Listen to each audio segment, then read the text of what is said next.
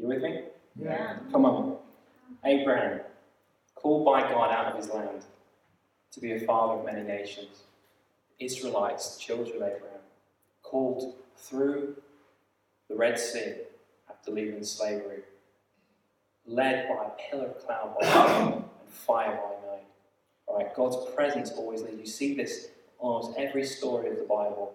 His presence leads you. Jesus, when he came, he was the presence of God. He is the presence of God.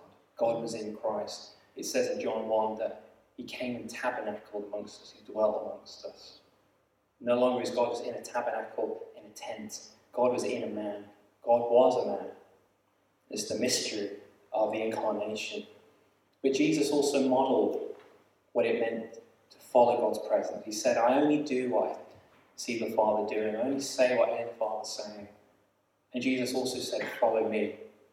So all the way through the Bible, we follow the presence. Even the early church, when they were making decisions, God would show up through angels, through visions, through promptings of the Holy Spirit. The Holy Spirit said in a meeting to them. And sometimes when they were trying to make a decision, they would say things like this at the end. Say, it seemed good to us and the Holy Spirit. It seemed good to us and the Holy Spirit. So his presence always leads us. And right now you might feel a little bit lost, especially after this whole year. You might feel like, I thought I was going in a certain direction. Now I'm not so sure. Now I need God to show me. But the reality is you always need God to show you. It's just that after this difficult time of us, the structures that we relied on falling away, we're starting to realise more and more. But without his presence, without following him where he's really taken us, we're not going in the right direction. Nothing's going to work. So we need to rely on his presence. But you have a choice to be led by him. You can go your own way. But it says in the Bible, trust in the Lord. Lean not on your own understanding. Yeah. Right? Trust in the Lord with all your heart. Lean not on your own understanding. All your ways acknowledge him. He will direct your paths. That's what I want. I don't know about you, but I want to be in God's will. I want to be doing what he's called me to be. And what I see in the Bible is that if he's calling you to do something, if he's leading you in a certain direction, he will not leave you guessing. He will not leave you just wondering. Some people you meet and it's like, I'm still trying to figure out what God wants me to do after 20 years. And I know there's an element of mystery with God, that we live by faith and not by sight. I know that. But also he speaks. He's a God who leads us. He's a God who shows us things. And in a prophetic environment where we're hearing God together, individually, he's going to lead us. Amen? And if there's risk involved with what he's calling us to do, which there often is, he will make it clear to us so that we're not walking in the same direction. What you're going to see in the Word today is that not only does God lead you to the right things, but he also wants to lead you away from the wrong things as well. It's not either or. It's both and. Amen? So let's read the scripture today. It's Matthew chapter 1. And it says this. This is how the birth of Jesus, the Messiah, came about. His mother Mary was pledged to be married to Joseph. But before they came together, she was found to be pregnant through the Holy Spirit. Because Joseph, her husband, was faithful to the law, and yet did not want to expose her to public disgrace, he had in mind to divorce her quietly. But after he had considered this, an angel of the Lord appeared to him in a dream, and said, Joseph, son of David, do not be afraid to take Mary home as your wife, because what is conceived in her is from the Holy Spirit. She will give birth to a son, and you are to give him the name Jesus, because he will save his people from their sins.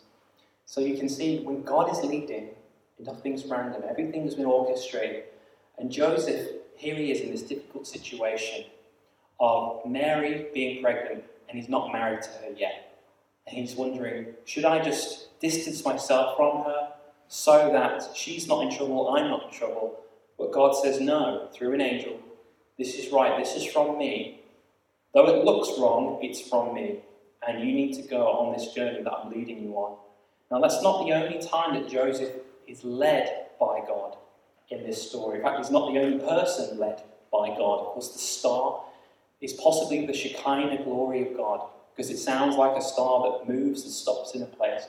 So possibly it's God's glory showing up in a visible way, or an angel, but it's certainly not a regular star. let's put it that way, leading the Magi to Israel. But of course, they go to the wrong place. They actually go initially to Jerusalem, don't they? Looking for, where's the king to be born?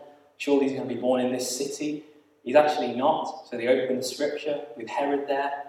And the scholars, they look at Micah chapter 5. You, O Bethlehem, you're by no least, the least of all the clans, for a king will come from you, right? And he'll be the ruler of my people, Micah 5:5. So they go, and of course, the Magi find Jesus there. Now, after Jesus has been found by the Magi, and they bow down and worship him, and they give him the gifts. Of course, there wasn't necessarily just 3 Magi or 3 wise men. There could have been many of them traveling in a caravan of travelers. We know there's 3 gifts, but it doesn't mean there's 3 wise men. Okay, could have been many of them, possibly connected to Daniel the prophet. Okay, we don't know that for sure, but we know that Daniel was a prophet in Persia or Iran, and many scholars think there's a connection between the Magi and the Zoroastrian religion, okay, which Daniel possibly influenced as well. And don't forget, Daniel the prophet actually spoke very clearly about where Jesus is going to be born and when, okay, and even how many years it's going to be until. So possibly they were poised, going, this might be the time where the Messiah is going to be born.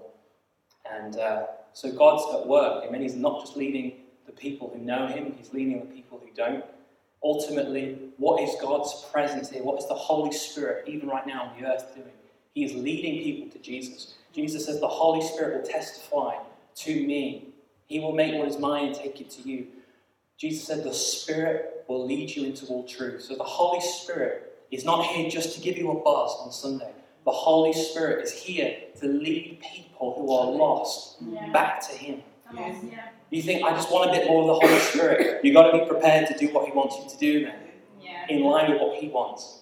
Amen? It's not just basking in the glory. It's doing the kingdom work as well.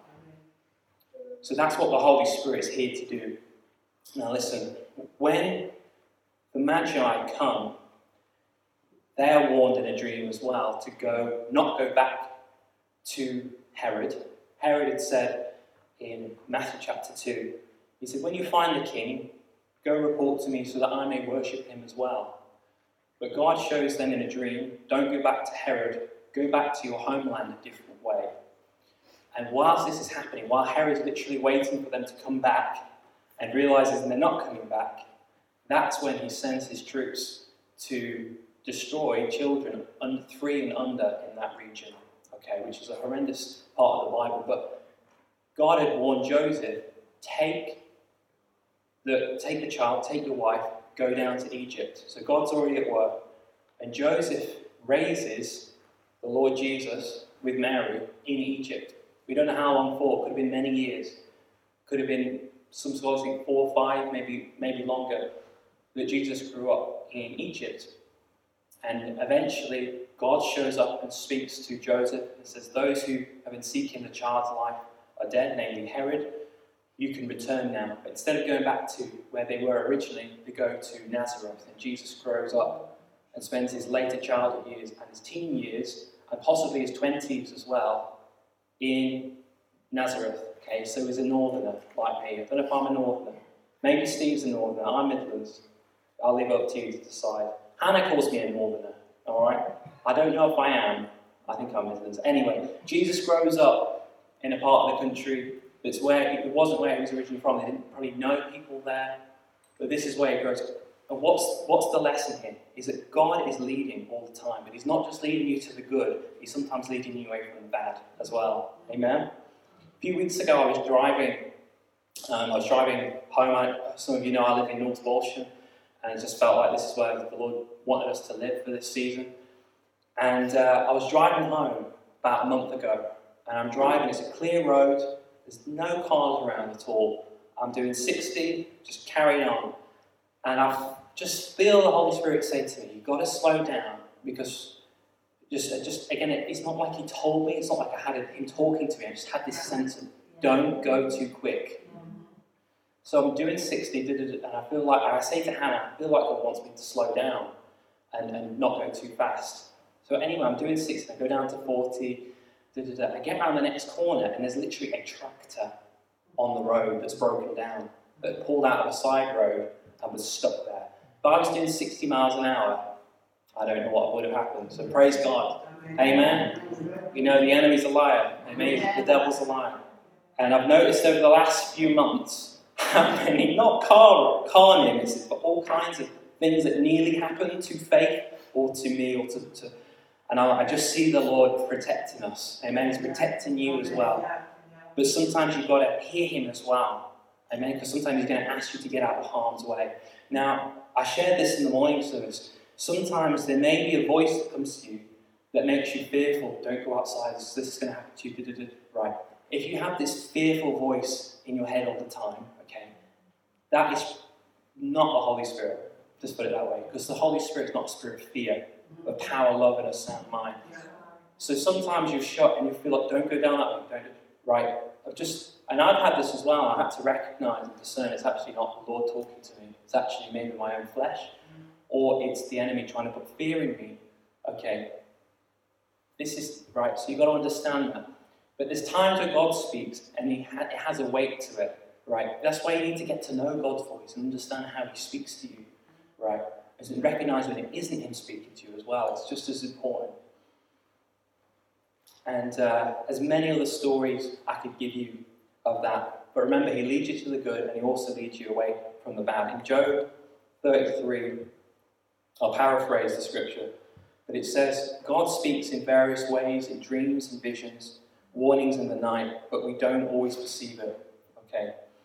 And the important thing about the Matthew story, Matthew 1 and 2 events of Jesus' birth in his early years, it's not always what you need to watch out for, it's who sometimes, okay? Because think about Joseph with Mary. It looked like a difficult situation. It looked like, here she is, she's pregnant, she's not pregnant with my baby, I need to get out of the situation. But God says, no, this is from me. Herod, on the other hand, looks and sounds like he's on their side. Let me come and worship him as well. Bring him back to me so I can worship him as well. And God led Joseph away and the Magi were anywhere near that man. Okay, right? So what you got to understand is sometimes people, they look like they've got their best intentions at heart for you, but they don't. And what God's presence does is he shows you.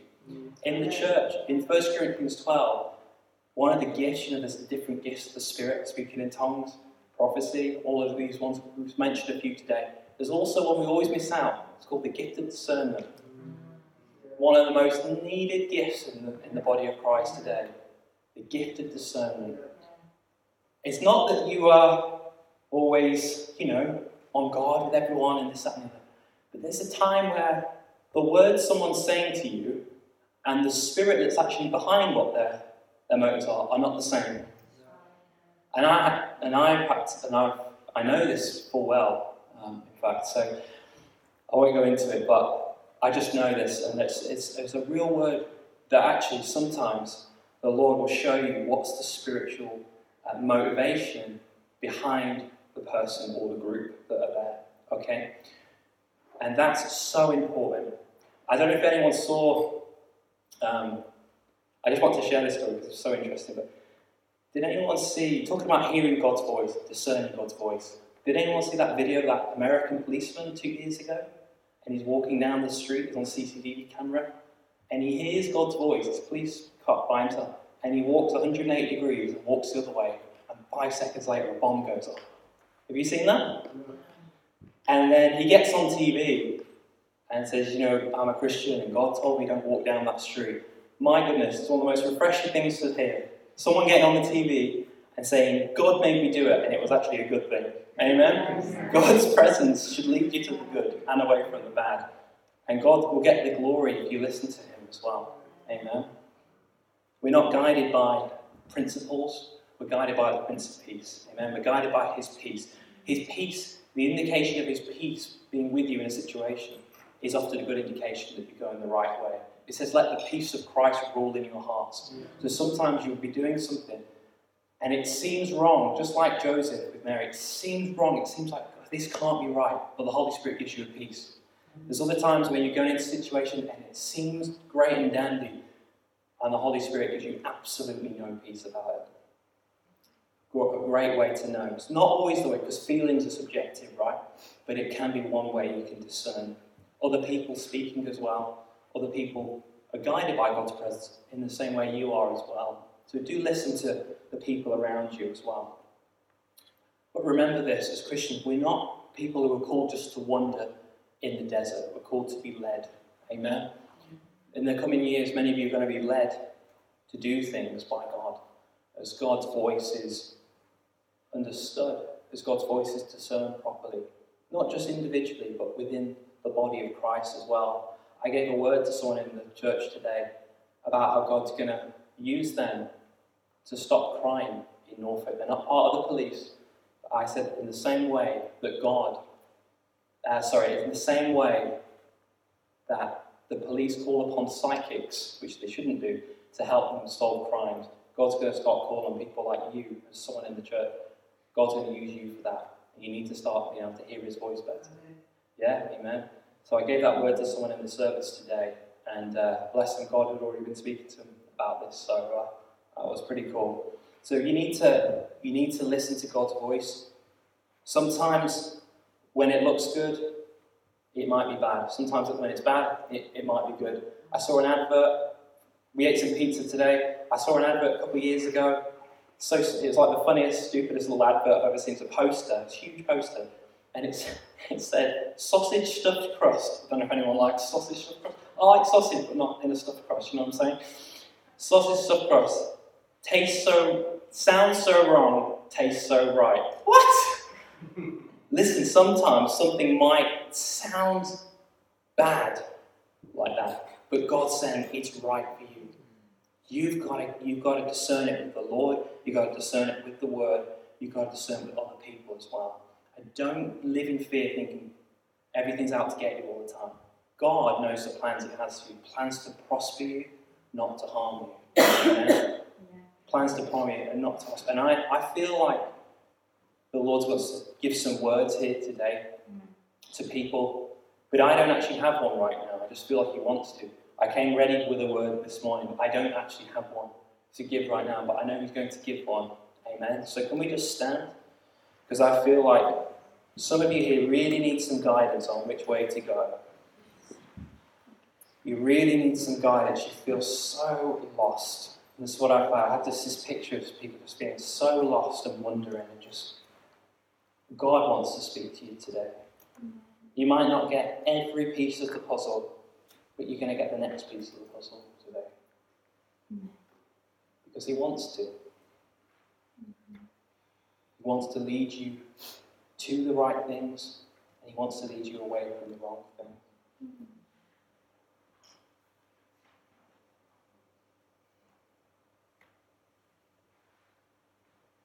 Jesus said, I'm the light of the world. Whoever walks with me will not walk in darkness.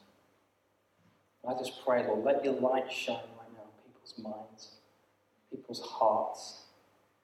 I pray, illuminate people's minds to what you're really saying to them, Lord.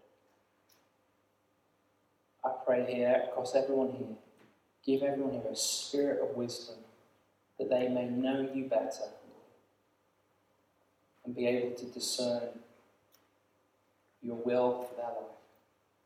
I pray now, Lord, that by your Holy Spirit, that you would speak to us individually and corporately, Lord, especially for the sake of those who feel lost, feel like they've gone off the wrong track, who feel like they've stepped outside of God's will, although you might not have, but you feel like you have. And God wants to speak